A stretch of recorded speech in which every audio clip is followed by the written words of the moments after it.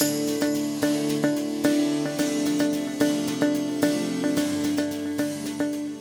we got a lot of things going on. I'm going to introduce you to a fine fellow that I think we interviewed, I don't know, maybe 10 years ago. I can't believe it took so long to have him back on. His name is Jeffrey Smith. He's authored a couple of bestsellers. Years ago, 2003, Seeds of Deception. He's directed films. He's lectured thousands of lectures, interviews all over the world, all over the country. It's all about GMOs. We call them GMOs here. And his website is protectnaturenow.com. Did I get that right? Jeffrey Smith, hi there. Boy, it's good to see you. Hi. Good to see you again. It's been a long time, Patrick. It has. And you're looking good. You're not eating any GMO food, so you're looking pretty good there. That's my secret. Wow. 2003. I know it's a dumb question to start, but I am curious, really. I really have better questions, but what was going on in 2003 as far as GMOs, Jeffrey? I mean, what was happening then? I mean, that's almost 20 years ago. Yeah, 25. 20 years ago. 20 years ago, what happened was at the time, I started working on GMOs in 1996, 25 years ago. Wow. And then what happened was a lot of the nonprofit groups were focusing on environmental problems and on patenting and on farmers' rights, but no one was really talking about the health dangers. In fact, I tried to convince them to use that as a primary messaging strategy, and I got nowhere. So I realized that we weren't engaging consumers and consumer choice. And that was going to drive the marketplace. And so I wrote a book exposing the health dangers of GMOs and then traveled to 45 countries and helped build a movement around that particular set of messages. And it worked. Now we now have 51% of U.S. citizens correctly believing that GM foods are not safe for health, and 48% of the global population, same way. And so we are now seeing the tipping point, which was something we had been working for 25 years, of food companies eliminating GMOs to meet consumer demand. And as we'll talk about today, there are new GMOs that require a new strategy, because if we don't stop it, it is an existential threat that can damage us way beyond our imagination. So back in 95, I mean, it was just like at the beginning of the internet. Where did you find all this information? Well, I went to a lecture in 96 by a genetic engineer who blew the whistle. He basically said that this stuff is not ready for prime time. Based on his award-winning research through the NIH and others, he was aware that the process of genetic engineering is prone to side effects and was completely uncontrollable at a molecular level. And so genetically engineering food could easily create allergens or toxins or changes in the nutritional profile. And that once you release the GMOs into the environment, they would cross-breed and they would propagate in the gene pool forever. So it was exposing all those who eat and all ecosystems to a technology prone to side effects.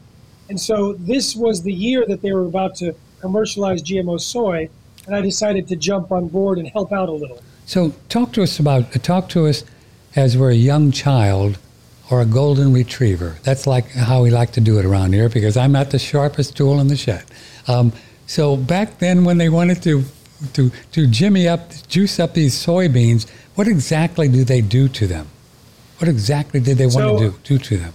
Okay, I'm going to give the real simple and fun story. That's what we like. Yeah. Okay, so there was a chemical waste dump where they got rid of Roundup herbicide, and Roundup herbicide was Monsanto's herbicide that kills plants. So they dumped it into this chemical waste dump. But they found that certain bacteria were not being killed off in the chemical waste dump. Usually Roundup, its chief poison, glyphosate, is an antibiotic, and it wipes out lots of bacteria. But there was a strain of bacteria that was surviving. So the scientists thought, oh, let's put it in the food supply. Let's take this bacteria that doesn't die when in the presence of glyphosate, take out the gene that allows it to survive, and put it into soybeans. Now we can spray the field of soybeans and not kill the soybeans, but only kill all of the other plant matter, which we call weeds. So they took the gene from the bacteria, put it into the soybeans, and now the soybeans are called Roundup Ready. And the way that they put the gene in is they put it into a gene gun and shot the gene gun. Millions of genes were coating millions of particles of gold or tungsten and blasted into a plate of millions of cells, and then cloned that cell into soybean plants, and then started building lots and lots of soybean plants. And now they're in millions of acres, and we're spraying those millions of acres with Roundup herbicide. And it turns out that both the process of genetic engineering and the Roundup herbicide are dangerous for health. Oh, so it's a double whammy, because you got the Roundup that gets all soaked into the soybean and get into the soy milk or whatever, and then this enzyme or this bacteria that lived, that's what they used to put in the soybean so it wouldn't die, right? So yes. Why does that? I mean, if that enzyme doesn't kill the soybean, why does it hurt us if we eat the soybean? Well, there's a few things. The process of genetic engineering creates massive collateral damage in the DNA. Hundreds or thousands of mutations can occur up and down the genome of the soy. They found that it did not function the way they intended. It produced multiple copies of RNA. They ended up inserting fragments of this new gene. They had mutations up and down. Any of those can change the gene expression. When genes express, it means they create proteins. Those proteins are usually orchestrated by the needs of the cell. But what happens when you put in the foreign gene, or when you create mutations, you change that intelligent balance. And now, for example, there's a new allergen in soy that was never intended, or a level of allergen that's much, much higher that doesn't break down because of cooking. That was unintended. You have higher levels of anti-nutrients in the soy. You have lower levels of protein. You have all these different things that occur as the result of the process of genetic engineering. On top of that, you have saturated the soybean with the Roundup. The Roundup chief poison glyphosate is driven into the plant. It ends up inside the soybeans, so you can't wash them off. And that toxin is implicated in more than 30 diseases, including cancer. Whoa. So whether it's the problems with the genetic engineering or the problems with the Roundup, it is, as you say, a double whammy. So soy was the first one, Jeffrey Smith, that they did? Soy and corn. Corn. Soy and corn, and then cotton and canola. Soy, corn, cotton, and canola were the four within 2 years. And that same principle, sir, happens with all these corn, cotton, canola, the same idea. Soaks into the corn, soaks into the cotton, screws up, and then the corn even makes different DNA expressions, proteins that makes the corn allergic to us, to animals. So what happens with corn? Yeah, corn is interesting. You see, you can create two different types of corn, one that is resistant to being sprayed by herbicide, and one that creates an insecticide. They can do that with soy too. Wow. In fact, in South America, they have soybeans that do both, and in most of the corn in the United States, the corn does both. It's sprayed with Roundup or another toxin, and it doesn't die, and it produces an insecticide that is known to kill certain insects by breaking open holes in their guts. And we have found that that toxin can break holes, similar holes in human cells when it's applied in high concentrations in laboratories, and that humans have allergic reactions to it and also become more sensitized to formerly harmless proteins. Yes, sir. So we could get this classic leaky gut. It goes, the particles leak through, gets in the bloodstream, and then we could get allergic to God knows what, right? So let me back that up by saying this. There's Alessio Fasano, who's a Harvard professor with very, very famous credentials. He's an amazing guy. He wrote an article recently that said all disease begins in the leaky gut. All disease.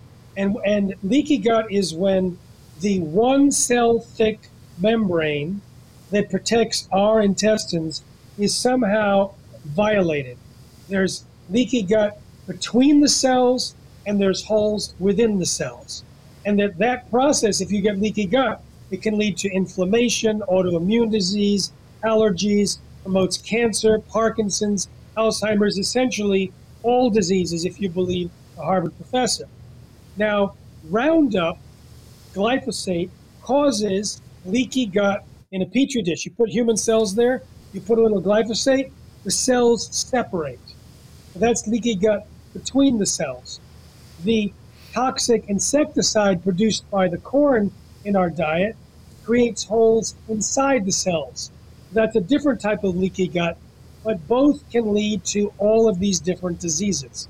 So you're absolutely right. Wow, man. So what does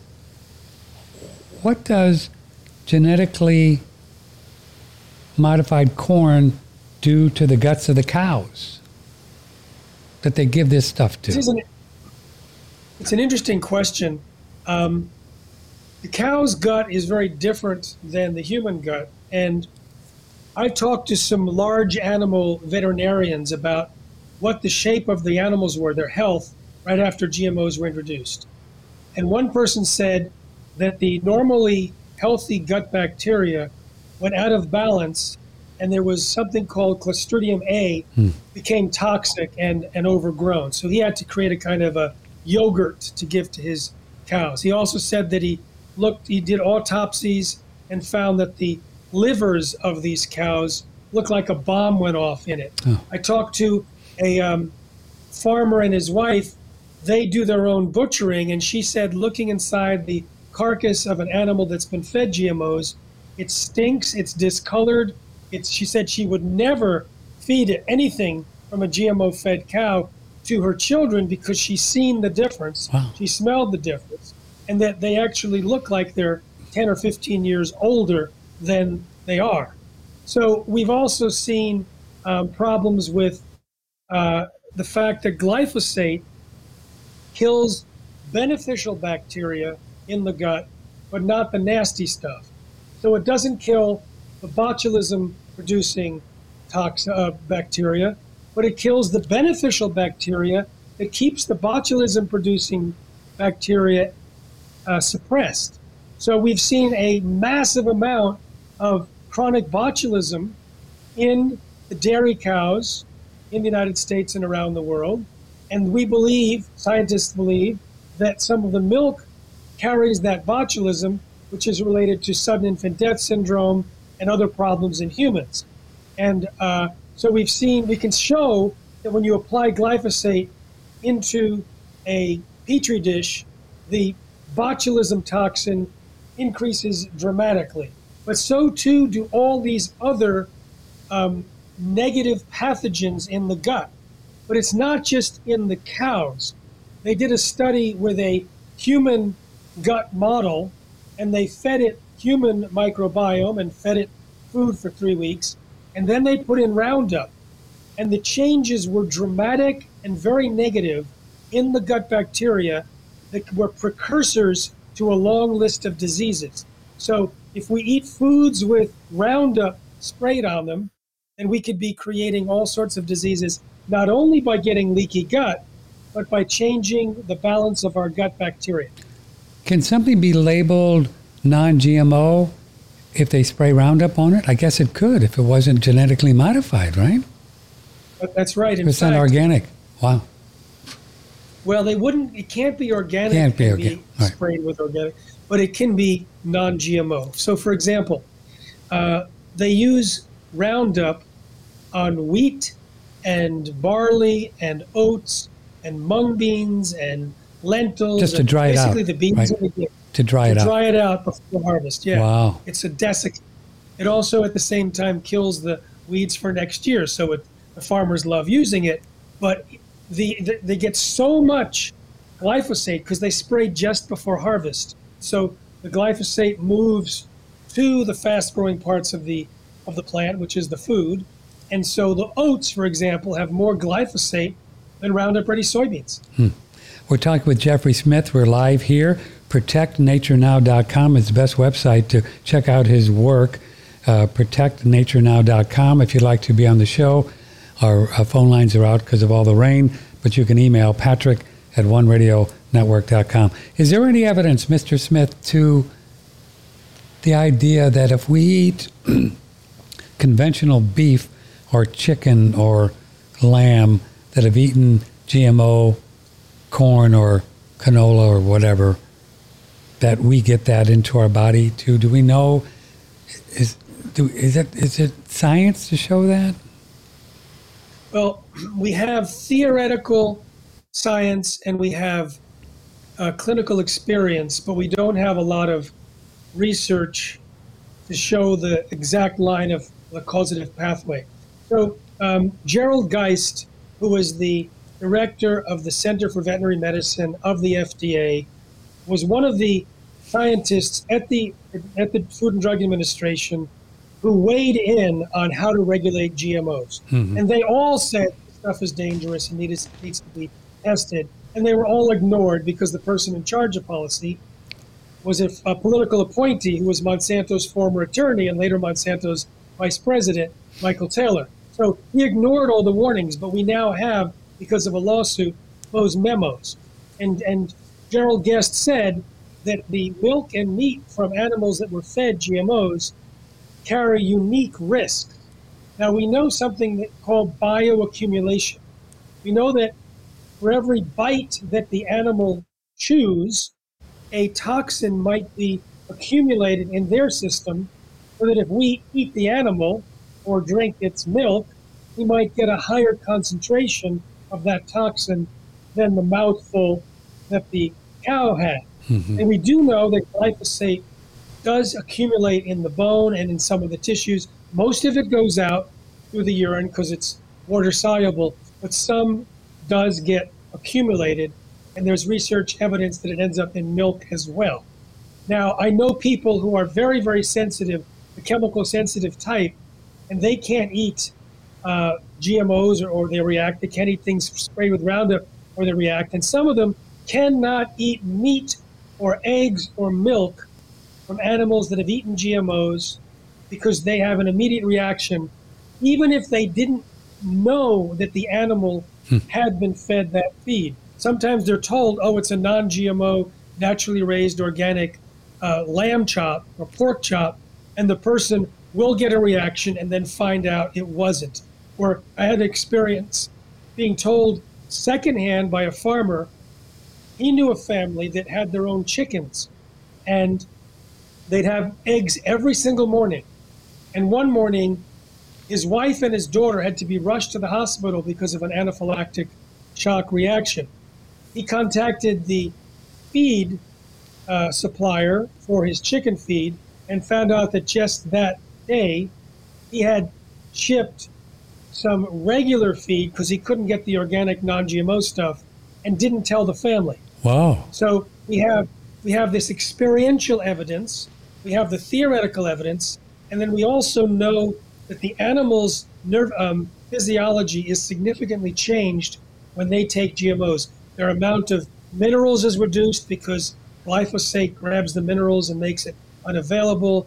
They have damages throughout their system. And there was a peer-reviewed published study that determined that the animals that ate GMOs were physiologically different than the animals that ate non-GMOs and should be considered different in terms of a Wow. test subject. You know, it's really fun these days. Even in Dripping Springs Farmers Market, you can get eggs, and they feed them organic, non-GMO, and soy-free grain. I mean, some people are really into it. You know, I mean, you can get some really good eggs. You know, that's what's fun. You know, it's like the awareness. Wow. And you started that, brother. You were on top of that one. Man. Well, I was one of them. And there's just a few of us that have been around as long as I have. Some that were there before me who are still pushing it. And right now, we're looking at, we're directing people to protectnaturenow.com in this broadcast. And when you get there, you're not going to necessarily find this information about glyphosate right there. You have to go to the homepage from there, which is part of our Institute for Responsible Technology. We're directing people to a new existential threat from genetically engineered microbes. I don't know when you want to get into that, but that makes the problems that we've seen pale by comparison. Okay, great. Just when you think it's safe to go into the water, right? And then, yeah, we'll get into genetically. These guys, these beaker boys, we call them the beaker boys. You get them around the lab with a lab coat, and man, they'll just, you never know what they're going to do, right? I mean, they're just like out of control. What are you guys thinking? Well, I don't disparage scientists for being scientists. But just because you can do something doesn't mean that you should. For example, in this short film, I have 5 films out, and the most recent one is the shortest. It's just 16 minutes. What's the name of it? The last film, it's called Don't Let the Gene Out of the Bottle. Yeah. And it's at protectnaturenow.com. It's free. Okay. And within 30 seconds, I introduce one of those examples of just because you can doesn't mean you should. There's a avian flu virus called H5N1. Yes. And only several hundred people in the world have ever gotten it. But as of a certain period of time, more than half of the people that got it died.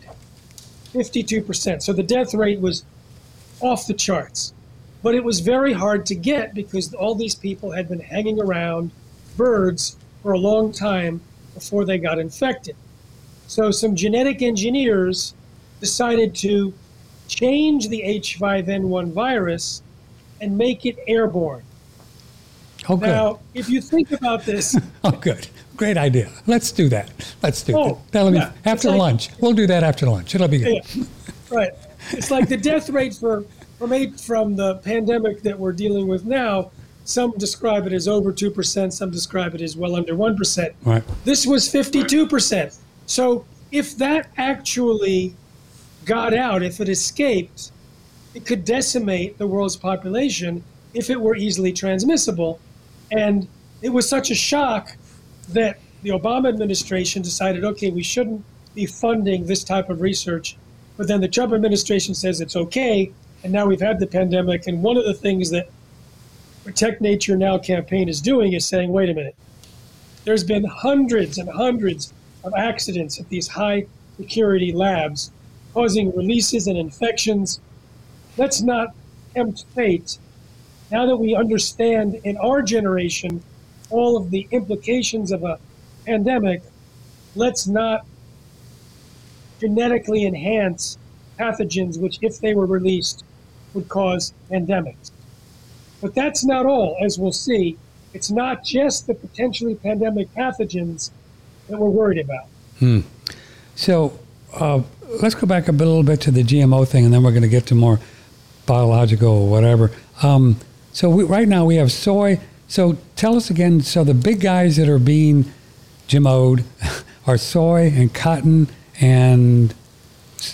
so here's the list. Canola, right? Canola? Soy, corn, cotton, canola, sugar beets, and alfalfa. Those 6 are major commodities. Most of the sugar in the United States comes from genetically engineered sugar beets. Yes. The alfalfa is used to feed dairy cows. All of those are actually used for animal feed. So those 6 are the major ones, and then there's 6 minor ones. There's some zucchini and yellow squash. There's papaya from Hawaii.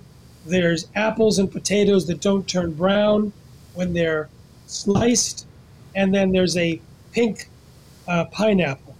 And we were just heard from Aqua Bounty that they're about to send out soon their genetically engineered salmon to restaurants and food services that won't be labeled. Oh, I want some of those. Give me the one. Holy cow. What are they doing to the salmon? Do they think they can live longer or get bigger or something?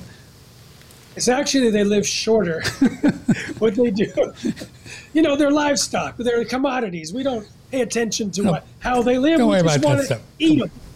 Okay. Wow. So what they do is they put a gene, actually more than one piece of gene, into the salmon that causes it to produce growth hormone 24/7 around the clock, around the year. Normally, salmon's growth hormone gets shut off during part of the year. These salmon continue to grow fast so that supposedly they grow large enough to go to market before natural salmon. Okay. Now, what happens is that this process, there's things that are changed in the salmon, which are dangerous, and there's things that are changed in the salmon that could change the nature of nature, the environment. We'll start there. There was a similar salmon to the one that's about to be in our food supply that was engineered by Canadian scientists and tested. They put the genetically engineered salmon into tanks with other genetically engineered salmon or with natural salmon. When there was sufficient food, everything was fine. When the food levels were reduced, these genetically engineered frankenfish freaked. Remember, they're growing fast and they are voraciously hungry. And so they became voraciously aggressive, killing and eating their neighbors, causing population crashes or full extinctions in every one of the tanks. And now, imagine if the genetically engineered version gets out into the ocean, it could cause potentially a catastrophic collapse of salmon or other types of fish that the salmon would kill and eat. Then in the skin of the salmon, in the tissues, they found higher levels of IGF-1, which is a cancer-related hormone.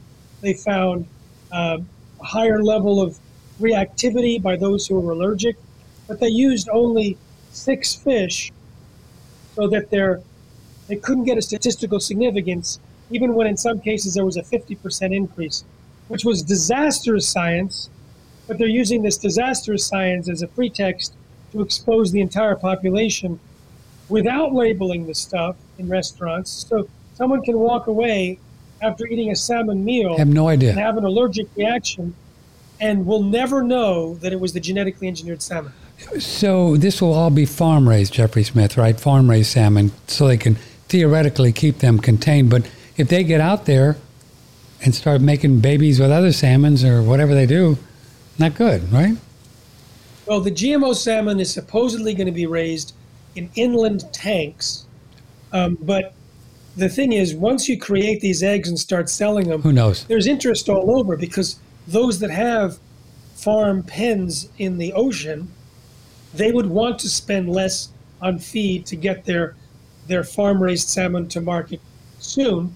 And there can be as much as 2 million fish accidentally being released per year in the North Atlantic because of these farm pens breaking and storms breaking. So it's not a secure situation in the farm-raised pens. So would there be a danger of buying this salmon, say, at the Kroger or the Safeway without being labeled as well? I can understand the restaurants because they don't have it on their menu, right? I mean, it's not good, but there is a law that the retail establishments have to label it.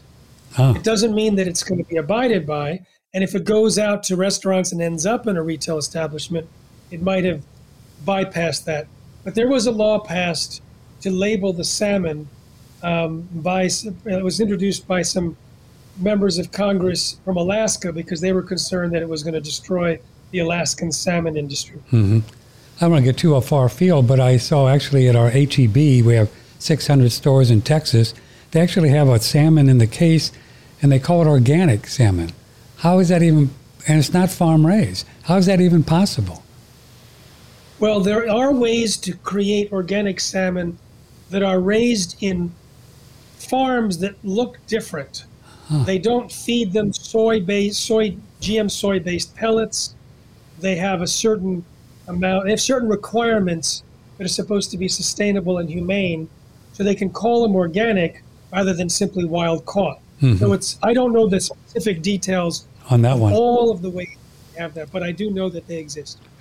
Jeffrey Smith is with us, protectnaturenow.com. Here's an email for you. Aren't the new GMO foods diabolically more sophisticated than the ones 20 years ago? Well, there's a new genetic engineering toolkit. And in the past, as I described, you can take a gene gun and shoot millions of pellets, of gene-coded pellets into a plate of cells, or use a bacteria to infect those cells. And then you don't know exactly where your foreign gene ends up. Now they use something called gene editing. And gene editing equips the cell with a scissors and a guide. The guide tells the scissors where to cut. And so it cuts the gene to disable it, or you add extra genetic elements so that it puts it into the cut before the cellular repair mechanism patches it together. Now, what's diabolical here, Patrick, is that the biotech industry has convinced governments that gene editing is safe and predictable, and that it's not even creating GMOs. Unfortunately, it is extremely dangerous. It creates widespread damage through the DNA, just like the earlier versions. You can have foreign DNA stuck into those repairs from the petri dish. There were cows with bacterial DNA, mice with goat DNA. There can be hundreds or thousands of mutations, and these can create serious problems. But they're not reviewed at all by the governments. Most governments turn a blind eye because they believe the biotech industry. So the United States government, for example, told a maker of a gene-edited mushroom that was used so that doesn't turn brown when it's cut, said, we don't have any review. You don't have to tell us anything about it. The USDA said, it's not in our wheelhouse. The FDA has only a voluntary consultation process, so it ignored it. The EPA, it's not in their jurisdiction. So it's one of many gene-edited organisms that you don't have to tell the government and you don't have to tell consumers. And it used this knockout method. So the gene edit was to cut a gene to knock out the gene that causes the browning when the mushroom gets sliced. And they never checked to see if the sequence that they were desiring was actually produced. They just found that there was no browning, and they left it at that. Years later, someone did check out this knockout technology and found out that it doesn't work about 1/3 of the time. And in those times, sometimes the protein that gets produced in this supposedly knocked out gene has a different structure. It's shorter, it's truncated, which can create allergens or toxins or be deadly. None of that was evaluated by the FDA, and it wasn't even evaluated by the company. So in that sense, the gene editing is extremely dangerous, and it's not being looked at. Jeffrey Smith is with us. Let's go back to you had mentioned alfalfa. So can I assume then, if I just buy grass-fed meat, that's just labeled grass-fed beef, right? And in Texas, sometimes we go through droughts, they don't have grass, and what do? They haul in alfalfa. And if it's not organic, just because it says grass-fed beef doesn't mean anything. It could be GMO'd, right? Boom. In fact, it's true, and I recommend to people who eat the grass-fed beef to contact their producer and ask them if they can be sure that the grass doesn't include alfalfa. And if they say it doesn't, encourage them to put that on the label. Grass-fed beef, no GMO alfalfa, so that it forces other grass-fed producers for it to do the same. Are you talking Now, about if the it's dried organic- alfalfa? Excuse me, or just alfalfa in the fields? Here's the thing.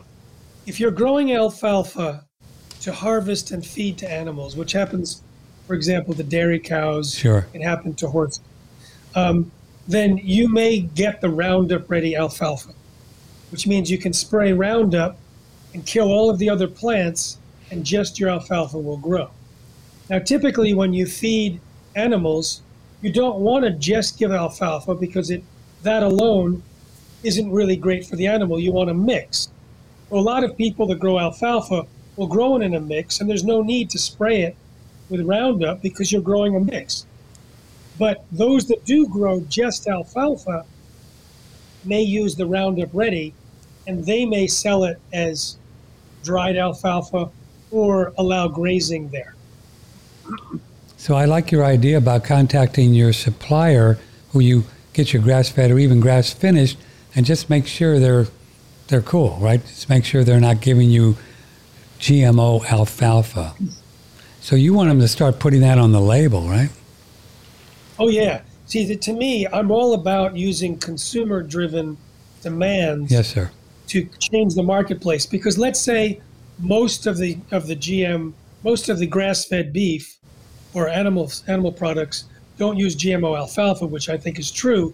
If they all put that on there, then as a discriminating consumer, you would just go for those that said that. And so the company that's using GMO alfalfa will have to stop in order to put that on their label. So I really think this is a form of altruistic and self-focused activism. It will be beneficial to you to know if your grass-fed animal products are free of GMO alfalfa, and then ask them to put it on the package so that everyone can know that. Sure. So even if you go out and you find sources for, I don't know, like I have raw goat's milk or something, you really got to know what they're feeding them, right? Oh, yeah. You really do. Yeah. Here's an email. Totally. And Go ahead. No, Yeah, go ahead. Oh, well, okay, this is from Brett. Wants to know, so if I just get regular oranges, I like orange juice, and I can't find organic, does that mean that they could have glyphosate and stuff sprayed on them that comes through the orange juice? So these are good questions. The orchards, the ground cover is sprayed with Roundup, but it seeps into the ground and gets into the roots, and then gets into the plants and gets into the fruit. Uh-huh. So if you want to know which products contain glyphosate, and orange juice does, you can go to our website, and you can go to Protect Nature Now, but then hit the home button, hit the, Okay. 'cause you're really going to end up at responsibletechnology.org. From there, you can get a report. We have compiled all our own research and others' research on all these different foods to see what levels of glyphosate residues are there when it's tested. So you can look at all these raw ingredients, all the Cool. different fruits and vegetables, grains, plus actual brand names, the Quaker Oats cereals and this things and that, the hummuses and whatnot. Hummus is full of glyphosate. So you will see that orange juice typically has glyphosate in it, and that the organic varieties typically have either no detectable levels or very small amounts. Now, why would it have small amounts? Glyphosate or Roundup is the most commonly sprayed agricultural chemical in history. It's sprayed so often, it's in the air, it's in the rain, Wow. it's in water supplies. So if you have an organic farm and you're getting rained on, which is usually a good thing, you might be getting glyphosate contamination. If you use bird poop as a manure, that may have glyphosate contamination. So you have to make sure the source of your compost. Wow. Phew, man, holy cow. So, OJ, you got to do organic, right? You just got to do it. In my earlier film, Secret Ingredients, which is available at secretingredientsmovie.com, I visit with a film crew these families that switch to organic 2 boys are no longer on the autism spectrum. A chiropractor has treated nearly 100 infertile couples that now have children. Just an organic. People that had organic. Yeah, switch to organic. Switch to organic. People got rid of brain fog and were able to handle their cancer diagnosis more quickly without the side effects of their treatments. People, digestive issues cleared up, skin conditions. I mean, dramatic changes. And in some cases, they had tried everything else. They were already gluten-free and this thing and this thing and this thing, but they were still managing diseases. There's one family, a family of 5, they had 21 chronic conditions between the 5 people. They managed it. She became a nutritionist, a nutritional expert, and was experimenting on the family, and things were getting better, but only when she switched to organic did they eliminate the chronic conditions. Fascinating. Wow. So these little glyphos, man, just there's no telling what they're doing to your gut, right? I mean, just not happy. It's just. Oh, I can tell you. Oh, you I can tell you something. It's terrible. It's not good. It's not good. It damages the mitochondria, which can lead to sorts of diseases and cancer and quick aging. It grabs the minerals, making them unavailable, which can shut down metabolic pathways.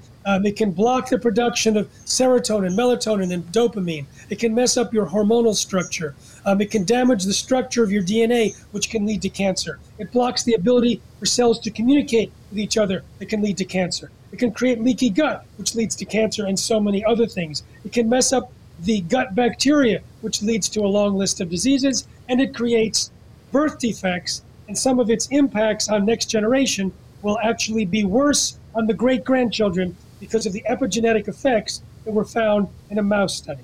Wow. So you can tell me, how's that? I just ask Jeffrey Smith. He'll tell you how bad this stuff is. So what's up with canola? This is from Carol. She wants to know, so I like a salad dressing and it says organic canola. Is that okay? Does that mean that it's really organic? All right, here's an interesting thing about canola. It's a tough one, isn't it? Well, I can't tell you conclusively because it's above my pay grade to go into all the nutritional qualities of canola. Sure. I can say this. There was a crop called oilseed rape. It was not named by a marketing expert, but it's called a rapeseed or oilseed rape. Not a good name. It was grown throughout Canada, and it was used as an industrial oil. Mm-hmm. But because it had a toxin in it. And what they did is they exposed the seeds to radiation, caused mutations, and found some seeds that produced less of this toxin, urusic acid, and less of another toxin. And they then gave it to Canadians and called it canola. So they made the name canola, Canadian oil, and then they applied for approval in the United States. And the committee, I'm told, had 13 people on it, and 6 of them said it's not fit for human consumption, and 7 said it was. And so the majority allowed it to be sold in the United States. Now, the organic variety does not contain GMOs, but it does come from this radiation-applied seeds to create mutations. Now, here's the kicker. I interviewed for my book, Seeds of Deception, a former president of a medical university, and he was investigating the toxic oil syndrome that killed 1,000 people and caused 20,000 to fall sick in Spain. And he said basically it was canola and aspirin. If you look at the structure of this toxic oil, and he took a look at the human organs of the people that died, and found that the changes in them were similar to the animal changes of the animals that were fed canola. And he said, I wouldn't put canola in my mouth because I don't think it's safe. And I said, can I quote you on that? And he said, no, I don't want to be driven off the road at night. He said, I want to protect my life. Don't do. Whoa. Now, I don't know if this man's data is accurate. I don't want to say that all canola is bad. I've spoken to people that say they won't eat canola even if it's organic because of the nature of the substances. Other people say it's good. So I'm just passing on information and Yes, allowing sir. people to make their own. But if you eat the non-GMO, the non-organic canola, 95% of it has been genetically engineered to withstand spraying of at least two toxic herbicides, glyphosate and glufosinate. And I strongly recommend that you don't take that. Now, canola, the seeds are so small, they blow in the wind and they contaminate the organic and non-GMO fields. So that organic canola growers tried to file a class action against the GMO seed companies because they had to stop growing it because they were contaminated. But the judge said we're not going to allow a class action, and so they couldn't go forward. Couldn't go forward. So even organic canola might be contaminated. Who was the fellow? I think we talked to him years ago, Mr. Smith, Percy Smythe or something. Didn't he sue? Did he win that one? And because they were contaminating his fields. Oh, Percy, I remember him years ago. I talked to him. Yeah. So by the way, call me Jeffrey. Patrick. Okay. This is All right. we know each other a long time. Okay. Come on. All right. Yeah. So Percy passed away Oh. last year, just a few days after a Hollywood film about him had a preview with Christopher Walken playing Percy. Oh, that's right. Yeah. Yeah. Now, on our site at responsibletechnology.org, I created a Percy page, Oh. and I included an interview. I just did this recently. I included an interview with him that I conducted in 2005, where he describes some of the incredible ways that Monsanto treated him during these trials, and including a guy who was about to die from liver cancer or some liver problem, came up to Percy and admitted to him that allegedly, that's what I have to say to be in touch with my inner attorney, allegedly Monsanto gave the guy thousands of dollars worth of free chemicals, probably 20,000, in order to perjure himself on the stand. And he admitted that he had lied under oath Wow. in exchange for the chemicals from Monsanto. He admitted that. That's described in my interview with Percy. I also interview the writer of the Christopher Walken film and Percy's son. So you can go to the Percy Smicer page in honor of this beautiful man Oh. who I had seen. I ran into him all over the world. He was one of the few people that traveled to more countries speaking on GMOs than I did. He told me he ended up traveling to 150 countries, not speaking in all of them, but he was quite prolific. And a beautiful man whose canola was contaminated by passing trucks and nearby farms. And he was sued by Monsanto because he was growing their intellectual property, even though he never bought it, planted it intentionally, or used Roundup. The Christopher Walken film is a pretty good film. I mean, it's worth watching. Yeah, They did a good job. What's the name of it? Percy versus Goliath. Oh, Percy versus Goliath. I haven't seen it. I love Christopher Walken. He's great too, right? So Was it Percy versus Goliath, or was it David versus Monsanto? I think it was. If you go to We'll my find it. page, Oh, Responsible Technology, if you go to the Percy page, you'll find it. then I have a link to the film and a link to the trailer. And you spoke with the writer, so he really dug into this thing. Huh? The fellow that wrote the screenplay. Yeah. For years. I bet we got so. we got some inside information in our interview, and of course it was fun speaking to Percy's son, because that was, it was amazing. They would call his wife and hang up, or they'd say, "We're going to get you," or they threatened her to her face. They had all these. They would take the farmers that were in his community on fishing trips or bringing them to hockey shows and whatnot, and then wine them and dine them, and then tell them, that how terrible Percy was and that he should speak out against Percy. I mean, just horrible treatments. Wow. So, do you know whatever happened to the movement some years ago that Whole Foods was either going to label everything with non-GMO or put them out? What was the story there? Do you know what happened? Yes. By 2018, they were supposed to require Yeah, right. that all of their products be certified organic or be verified by the Non-GMO Project. Otherwise, it would be labeled GMO. GMO. And Yeah, but unfortunately, the then head of Whole Foods was not anti-GMO. John He was Mackey. in favor.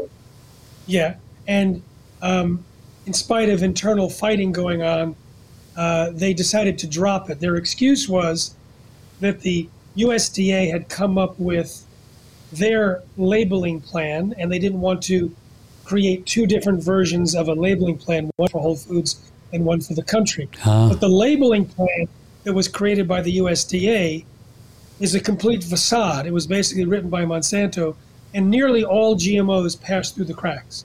And even if you have GMOs and you're supposed to be labeled, you can get away with putting a QR code on the package that doesn't say anything until you bring your smartphone and scan it and then go to the website and try and find out the answer.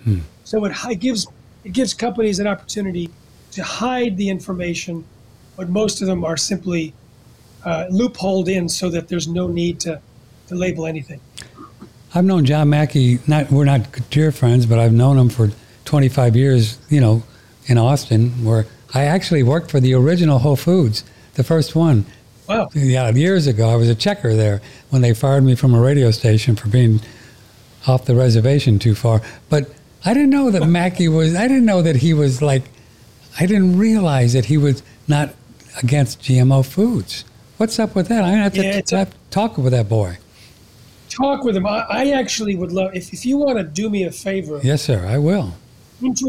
Introduce me to John Mackey. I will. And allow me to give my evidence, because that's what I've been doing for 25 years, is gathering the evidence. I'm sure you'll fly to Austin to do that, right? Oh, you kidding? You kidding? Second. Yeah. I tell you what I'm going to do. I'll clip this out, this piece, this video, and I'm going to send it to him. Maybe, we started something here. I mean, he's a good man. I love the guy. He's a terrific guy. He's a libertarian. I don't know him at all. I have no. Yeah, he's a great guy. Yeah, great guy. I have no opinion of him personally, but I do know the evidence about GMO food safety. It's there. And I can tell you that the animals that were fed GMO had premature deaths, tumors, cancer, potentially precancerous cell growth, smaller brains, livers, and testicles, partial atrophy of the liver, damaged immune system, changed hormones, all of these things from animals that were fed GMOs that were not sprayed with Roundup. The animals that were sprayed with eating Roundup in their food had even more problems. And so right now, a lot of the foods that are being sold in Whole Foods are linked to dozens of diseases. They're linked in a number of ways. We can look at the correlational charts, which don't prove anything on their own, where the increased use of GMOs and Roundup is exactly the same slope as the increase of these diseases, autism, diabetes, all these different diseases. You can look at the clinical research and the survey research that when people get off of GMOs and switch to organic, they get better from these or similar diseases. But beyond that, you can also look at the animal feeding studies. The animals that were force-fed this information suffered from the precursors to those diseases, and we now have an understanding of what the modes of action are of glyphosate, for example, as we discussed earlier, in some cases GMOs, and they provide plausible causative pathways that can explain why these diseases are linked to the foods. And there's enough information so that when I give this information at medical conferences, then we've convinced tens of thousands of doctors to prescribe organic diets. And you've been at this a long time, Jeffrey. I mean, you're not just making this stuff up, right? Just Oh, no. The thing is, I'm one of those people that are on the list of Monsanto to attack. So I have to be double check and triple check, because they use actually checkbook science. We know that they rigged their research. Sure. I've exposed it in dozens and dozens of pages and reports. And there's some really cool stories that came out of the recent Roundup trials, how they wanted to show that Roundup wasn't absorbed into human skin. So they took human cadaver skin, baked it in an oven, then froze it, then applied the Roundup, and it didn't get absorbed. So they reported that result to the EPA. But if they had done it the right way, which they actually did, it absorbed more than 3 times the legal limit, and it would never have been registered. Wow. So they completely cooked the books. And yet, those scientists that do the research that I quote are actually real scientists. So we have to be very careful of our Yes, reporting. sir. And as you know, these days we're becoming more and more aware of how all these peer-reviewed studies, so-called peer-reviewed, you pay enough peers and you get whatever you want, man. Just pay the peers, right? Monsanto admitted in their data that was made available because of these trials that they had ghost-written at least 2 studies where they did the study themselves and paid scientists to put their names on it. In fact, I debated on the TV show The Doctors. I debated a Monsanto toxicologist in 2015 after the World Health Organization declared glyphosate a probable human carcinogen. And she said, oh, she's very confident in the safety of the chemical. Because millions of pages of documents were made public from the lawsuit 2 years later, I went back and I found out that she was one of the ghostwriters. She took out evidence that glyphosate was linked to miscarriages. She took her name off the page. She took Monsanto's name off the page. And in other memos, she acknowledged that glyphosate or Roundup was linked to, or could be linked to, some of the deaths of animals, tumors, etc. And that she couldn't say that Roundup wasn't linked to cancer, and told that to another employee. So I sent that information to a producer of The Doctors and said, Donna Farmer from Monsanto lied on television when I was on with her in 2015. So they invited her and me back. She said no. I went on with the lawyer who ended up winning these lawsuits, and we were on for an entire hour. Wow. Blasting Monsanto with real data. Wow. What do you make? Some of these lawsuits are beginning to become victorious for people suing Monsanto. Oh no, they're great. There's 3 lawsuits. Lots of them, right? 3 lawsuits where the juries determined that Roundup caused the non-Hodgkin's lymphoma of the plaintiff, and the juries awarded huge punitive damages because they were aware of how Monsanto manipulated the evidence, lied about their research, threatened scientists, paid off. It was just, I mean, even my name was brought in as how they tried to treat me. That was part of the evidence, really, both in the trial and also in the final closing arguments. So the juries were so angry that by the 3rd jury, the juries awarded a couple punitive damages of $2 billion. Yes. Now, the judge reduced it dramatically, but now there's like 125,000 or more plaintiffs, and so there's settlements going on by Bayer, who bought Monsanto, and they're sorry that they did. Boy, they must be. I think, did they pay like $55 billion cash or some crazy amount? $63 billion. And they must have meetings nowadays say, what were we thinking? I mean... there's a lawsuit by shareholders. The chairman of the board had to resign. There was a vote of no confidence 2 years ago or a year ago. It was, I mean, they're under a lot of pressure because I tried to get them not to buy Monsanto. I wrote something that was picked up in a financial website, and I listed 8 reasons why. Mm-hmm. And the cancer linked to glyphosate was just one of them. I mean, there's so many liabilities that were hidden from view illegally, in my opinion, by Monsanto, kept from the shareholders or kept from the Bayer brass to the shareholders. So you had alluded to earlier, Jeffrey, the idea that let the market forces work and see what happens. So you think it's possible someday that Monsanto, owned by Bayer, will just give this up because they just can't afford to keep it going? I mean, what do you do with all these GMO soybeans and cotton and all that stuff? I mean, how would you give up on that? It's almost like a religion now, isn't it? You know, it's an interesting thing. When you take a lot of antibiotics, the bacteria becomes immune to it, and you have antibiotic resistance. Right. It's the same thing with herbicides. With the overuse of Roundup, then weeds become resistant. There's Roundup-resistant weeds on half of the acres in the United States. So what they're doing is they're providing GMOs that are now resistant to a combination of herbicides, which they sell as a cocktail. But pretty soon, they're going to be resistant to those. And so they're going to end up with super weeds, which you can't kill unless you create absolutely nasty, super toxic mixtures, but that's what's happening now. So even without those of us who are trying to get the word out, the chemical and biological reaction to those chemicals is making a big difference. Also, there's more evidence of the health dangers emerging so that they become liable for more and more diseases. You know, their price tag for the non-Hodgkin's lymphoma linked to Roundup is probably going to end up at about $12 billion at a minimum, or 13 at a minimum. But there's a lot of diseases that haven't yet been prosecuted. Been then linked, right? And they can link them up. Yeah. All right. Yes. So again, do you think they'll ever just give up on it someday? Possible? Well, there's a lot of resistance there's communities now. If you go to rounduprisks.com, you can find out how to kick Roundup out of the toolbox from your city council and your county council. It's happening all over the country. There's major garden stores that are not selling it.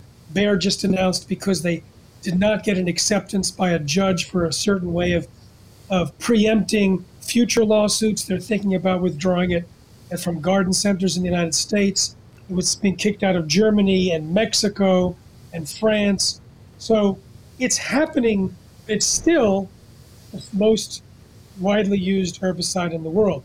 And the fight goes on because they capture regulatory agencies. The documents were made public from the lawsuits showing that they ran lapdogs in the EPA working on their behalf. Yes, sir. Is it true? I read or heard, somebody told me that Mexico has a plan to not let GMOs in and they're not going to grow them anymore. Is that true? Well, Mexico was not supposed to grow GMO corn at all, but they just said they're not going to allow GMO corn imports from the United States, and they're not going to allow Roundup or glyphosate to be used. Now, the U.S. government put a lot of pressure on Mexico. Yes. Those emails were revealed. It was the corporations working with the U.S. government, and they're trying to say, we can't supply you with corn that you need. But the non-GMO producers are saying, no problem, we have all you need. So Mexico will get what they want. They tried to pressure the president, and he did not capitulate. So after one round of pressure, Mexico is still going non-GMO. And this was recently, too. This is under the Biden administration, right? The so-called progressives. Yeah. Progressive, yeah. Good luck with that. Yeah. I mean, basically, all presidents, all administrations since Reagan have been lockstep with Monsanto. Yes, sir. Boy, they must have, Jeffrey, they must be so swampy and intertwined with the with the USDA. You don't even want to think about it, man. I mean, I'm sure you've experienced. I have thought about it, Patrick, and I can tell you, the two former administrators of the EPA were on Monsanto's board. The U.S. Trade Representative was on Monsanto's board. The former Monsanto attorney became the person in charge of GMO policy at the FDA. Jeez. Then Monsanto's vice president. Then the U.S. Food Czar. And we could talk about it all over the world. I've interviewed scientists who are on the minority of the evaluation committee of GMOs for their country. The majority was put in there basically by the industry, and they rubber stamp all the approvals and don't even look at the data of the damage. So the capturing of regulatory agencies, of ministries, is happening all over the world. It's happened for years, and I document this. Mm-hmm. Is it true that Mr. Putin, that rascal, that he's anti-GMO stuff? Is that true? They do not. They have a much stronger anti-GMO position. They say we don't need GMOs. So yeah, they're years ago. It's probably still held, as far as I know, where they don't allow GMOs brought into the country. Mm-hmm. Yeah, and then there is a big GMO labeling law in Europe that's very good, isn't it? So in Europe, you have to label GMOs, but you don't have to label milk and meat and eggs from animals that have been fed GMOs, which is the loophole. So most of the animal feed that's fed to the animals that end up on the plates in Europe is GMO. Yeah. But because of the labeling requirements for the other products, very, very few products contain GMOs. Consumers don't want them. So I think it's important that I was interviewing Stephanie Seneff again, you know her, and she's great. And we were talking about, you know, that I would eat foods, some of them that was non-GMO, and then she kind of explained to me that, no, that's not good because you don't know what they're spraying on the plant, right, to dry it out, and that could be full of glyphos. And it's like, I didn't even get that, and I've been in this business for 40 years. I'm saying, whoa, wait a minute, I think I missed that part. Yeah, I know. I mean, I love the non-GMO project, but that's not good enough. It's not good enough. Because you can have a non-GMO project verified loaf of bread or bowl of oatmeal. And what does it mean? You can have a lot of glyphosate. So it means there's no GMO. Well, it means there's very little or no GMOs in them, but it doesn't mean that there's no chemicals. So we're back to organic, right? I mean, that's really what Whole Foods needs to do if they really want to get on top of their game, man. Just sell organic food.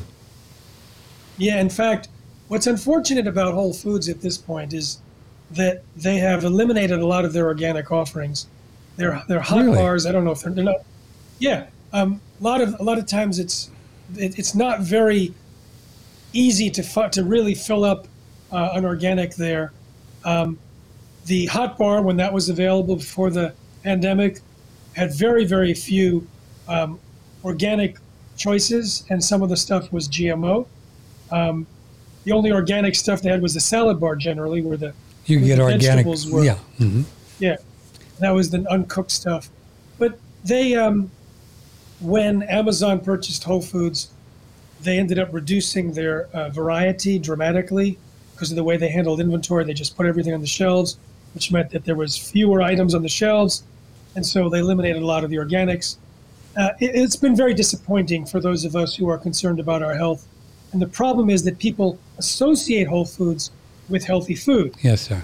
And yet, you know, right out in a big kiosk, they'll have a big display of corn chips that are neither non-GMO nor organic. And you know that they're full of GMO corn that has been sprayed with Roundup and produces the Bt toxin, which is the insecticide that can poke holes in the walls of insects to kill them in the guts and possibly in us. And it's sitting there right there, and everyone buys it and eats it and get free samples. But I consider it to be a food-shaped object, not really food. Not really food. And there's canola oil everywhere, you know, in there. It's canola oil that they use in the kitchen. In the kitchen, and all their soups, right? You go in the soup bar. I can't eat those because they're all, you know, the ingredients, they're canola oil. Who wants that? So as I traveled around the country, and I used to eat a lot at Whole Foods, I would go to the kitchens, and I'd say, "Show me your canola bottle." They go back, they bring it out, and it was usually non-GMO, but not always. Ah. I've actually spoken to a gathering of their food service personnel, and they didn't know much about GMOs, and they didn't really have an understanding. They all said they wanted more information. I passed that on to Austin, and I don't think anything happened. But I think now that the canola that's used in Whole Foods is in the kitchens are uniformly non-GMO. That's the policy, whether it's true or not per store, you can check. That still doesn't mean that everything on the hot bar is even non-GMO, and it's certainly not organic. And as we said before, even non-GMO or canola oil can have glyphosates in there, which we know are dangerous because it's not organic, correct? Yes. Yes. Right. So there we are. We're back to organic again, Mr. Jeffrey. I mean, there we are. What are we going to do? I mean, what we're going to do is we're going to eat organic. The thing is, you and I and those that listen. And so here's the thing. I want to encourage people, if you want to be convinced to spend the money and the time to eat organic, watch the movie Secret Ingredients. Secret Ingredients. And if you're already convinced, but you have that relative, that spouse or daughter or parent that you just can't convince, show them the film. We know that it works. We know it's extremely potent because you can see the changes in the people who go organic, and we explain in beautiful color animations what happens to the body when it's exposed to GMOs and Roundup. And it's not pretty. And you have the doctors in there saying, what you're seeing on the screen with these dozen or so people that's not just one-off. They represent what happens in our practice every day. Yes. Moreover, when people go organic and then they slip and start eating what they used to eat, their symptoms start to return, and then they gain full validation that it was the change in the food that made them better. And that's called Secret Ingredients, and that would be at Protect Nature. Secret Ingredients Movie. I would go secretingredientsmovie.com. Okay, we'll put that link on our thing too. Well, you're fun to talk to. I mean, it's great. Thanks for coming on the show. It's been a long time. But I gotta say this. What? I gotta say we've been putting it off. I've been pushing to the end about the microbes. Oh yeah, I was gonna just talk about. No, let's do the microbes, but let's start with: are they really whoever they are? Are they want to genetically engineer mosquitoes because they're gonna? I mean, what's up with that? They're already released. What's up with that? They released 144,000 genetically engineered mosquitoes in the Florida Keys, and they're designed to reduce the population of the Aedes aegypti mosquito, which carries Zika and dengue. But truthfully, you're going to end up with some of the biting females, and they never tested the full composition of the saliva of these genetically engineered insects. And when you get bitten by a mosquito, the saliva enters your blood. So that's one thing that you don't want to happen. Second, the mosquitoes are going to end up breeding with the non-GMO mosquitoes, changing the gene pool forever, which happened in Brazil when they released their similar mosquitoes down there. So you're going to change the nature of nature in ways that you can't predict, and you're putting all the people at risk who are in the area from getting bitten by those mosquitoes. Oh, good. And then, of course, the mosquitoes can end up in the water, and the dogs can drink the water and end up with mosquitoes. So now you have genetically engineered mosquitoes' bodies, which could be full of toxins or allergens. And so it's like a little bug, but it's part of a big ecosystem. Okay. Before we go, so let's talk about microbes. So tell us the broad strokes of what's going on in the world of microbes that we need to understand so we could help stop. All right. I'll say this. The easiest way is to go to protectnaturenow.com and invest 16 minutes. In 16 minutes, you're going to hear about the avian flu we talked about earlier that could decimate the global population if it escaped. But you'll also hear about a bacteria that was nearly released that could have theoretically ended terrestrial plant life on the planet. Whoa. Another one that could have altered weather patterns theoretically on the planet. And also how the microbiome is so important for our health. Yes. That if you release a microbe anywhere on the planet that's genetically engineered that did not co-evolve with the current microbiome and with human beings, it can travel around the world, mutate, replicate, and swap genes with all sorts of other microbes, causing damage or collapse of ecosystems and problems for human health that could be devastating. So what this means is we now have a technology that's so cheap. You can buy a do-it-yourself gene editing kit to gene edit microbes on Amazon for $169. We could end up creating hundreds of thousands or millions of GMO microbes in this generation, any one of which could be like a genetic time bomb. So our Protect Nature Now campaign has a way for people to participate, to get information to elected officials, to get information to local reporters in just a few moments. To click and send our white paper, to click and send our legislative report, to click and send the film. And we're doing that. We've reached over 2,000 elected officials, over 1,300 reporters. So after watching the film, go to the advocacy platform and make a real difference, because this generation sees that we have arrived at an inevitable time in human civilization where we can redirect the streams of evolution for all time, and that the microbiome is the most sensitive and the most dangerous set of kingdoms to genetically engineer. So we need to lock that down urgently. And so this would be Secret Ingredients, just 16 minutes you're talking about. This is don't let the gene out of the box. Don't let the gene out of the box. Okay. And that's also... that's at protectnaturenow.com. Protect Nature Now. Don't let the gene out of the box. Man, It's not nice to mess with. That is our current focus. Yeah. Remember the butter commercial? Not nice to mess with Mother Nature. Remember that one? Thank you for that. I love that. It's like not nice to mess with Mother. You and I share a long history of popular culture that we can reference. I know. Thank you for that. We can go back. Yeah, we can go back. Well, why don't you move here to Texas, because everybody else is, Jeffrey. I mean, come on, just come on. Everybody, come on down. We're out there in California. Well, I'm enjoying my time in California, but I used to, for 13 years, I traveled 6 to 9 months a year, so it didn't matter where I lived. Yeah, I lived in Iowa at that time. But soon we'll be traveling again. But these days I'm doing a lot of summits, medical summits, more than 50 of them, because the GMOs and the non-organic food are related to almost every disease. So I focused, for example, on gastrointestinal problems. We surveyed 3,256 people who could describe getting better from 28 different conditions when they switched to non-GMO and largely organic food.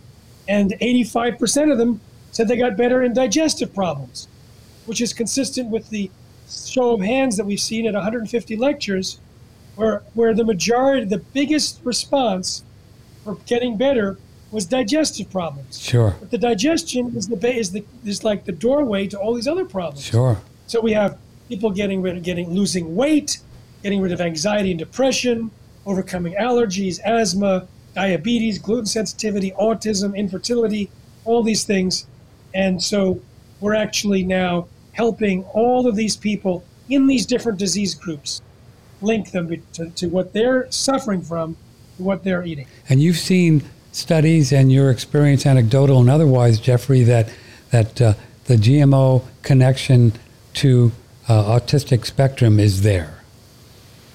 Well, you interviewed Stephanie Seneff, and I want to quote a few her times, experience. Yeah, a few times. Yeah. All right, so Stephanie is an expert at big data analysis, took down all of the physiological changes that are available on the net for what happens with an autistic child or person, and looked at and could tell from there why they experienced the symptoms, but couldn't explain the environmental impact that caused those changes, and then brought down all the data on all these different chemicals, and none of them fit until she went to a lecture by a friend of mine, Professor Don Huber, yes, who described glyphosate.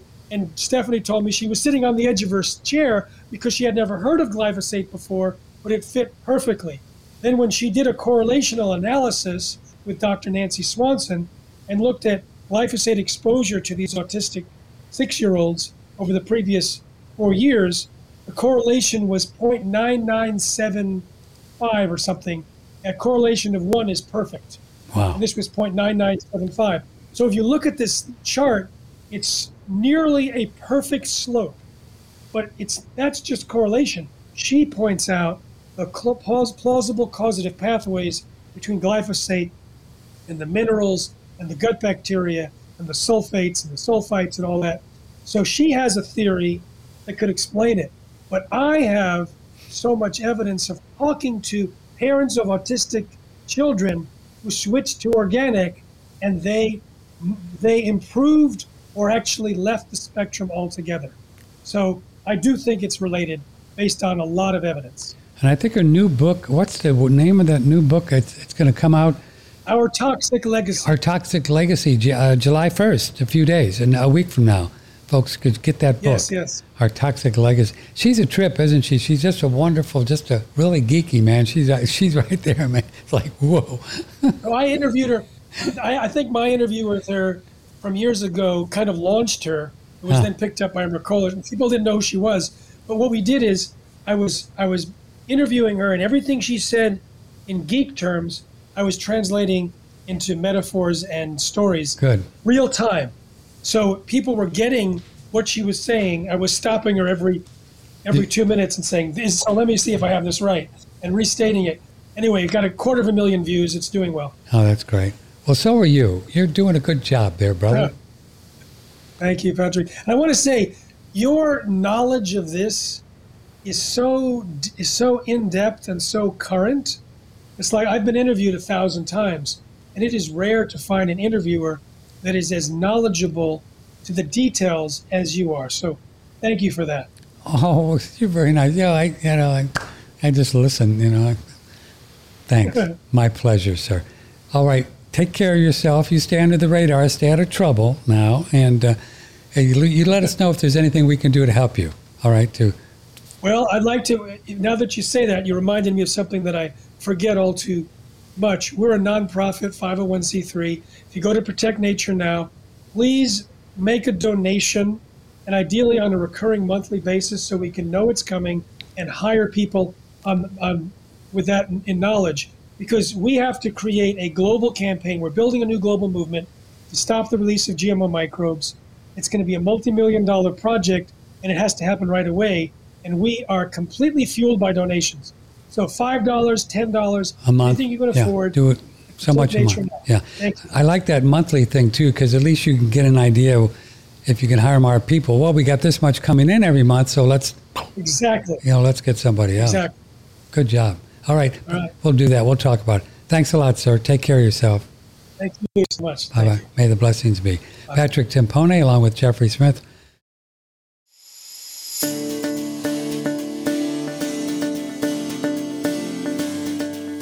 Thank you for listening to Live Healthy, Be Well. Please subscribe to the podcast using whatever app you listen to podcasts with, or go to livehealthybewell.com to subscribe. This podcast will inform you about health dangers, corporate and government corruption, and ways we can protect ourselves, our families, and our planet. I interview scientists, experts, authors, whistleblowers, and many people who have not shared their information with the world until now.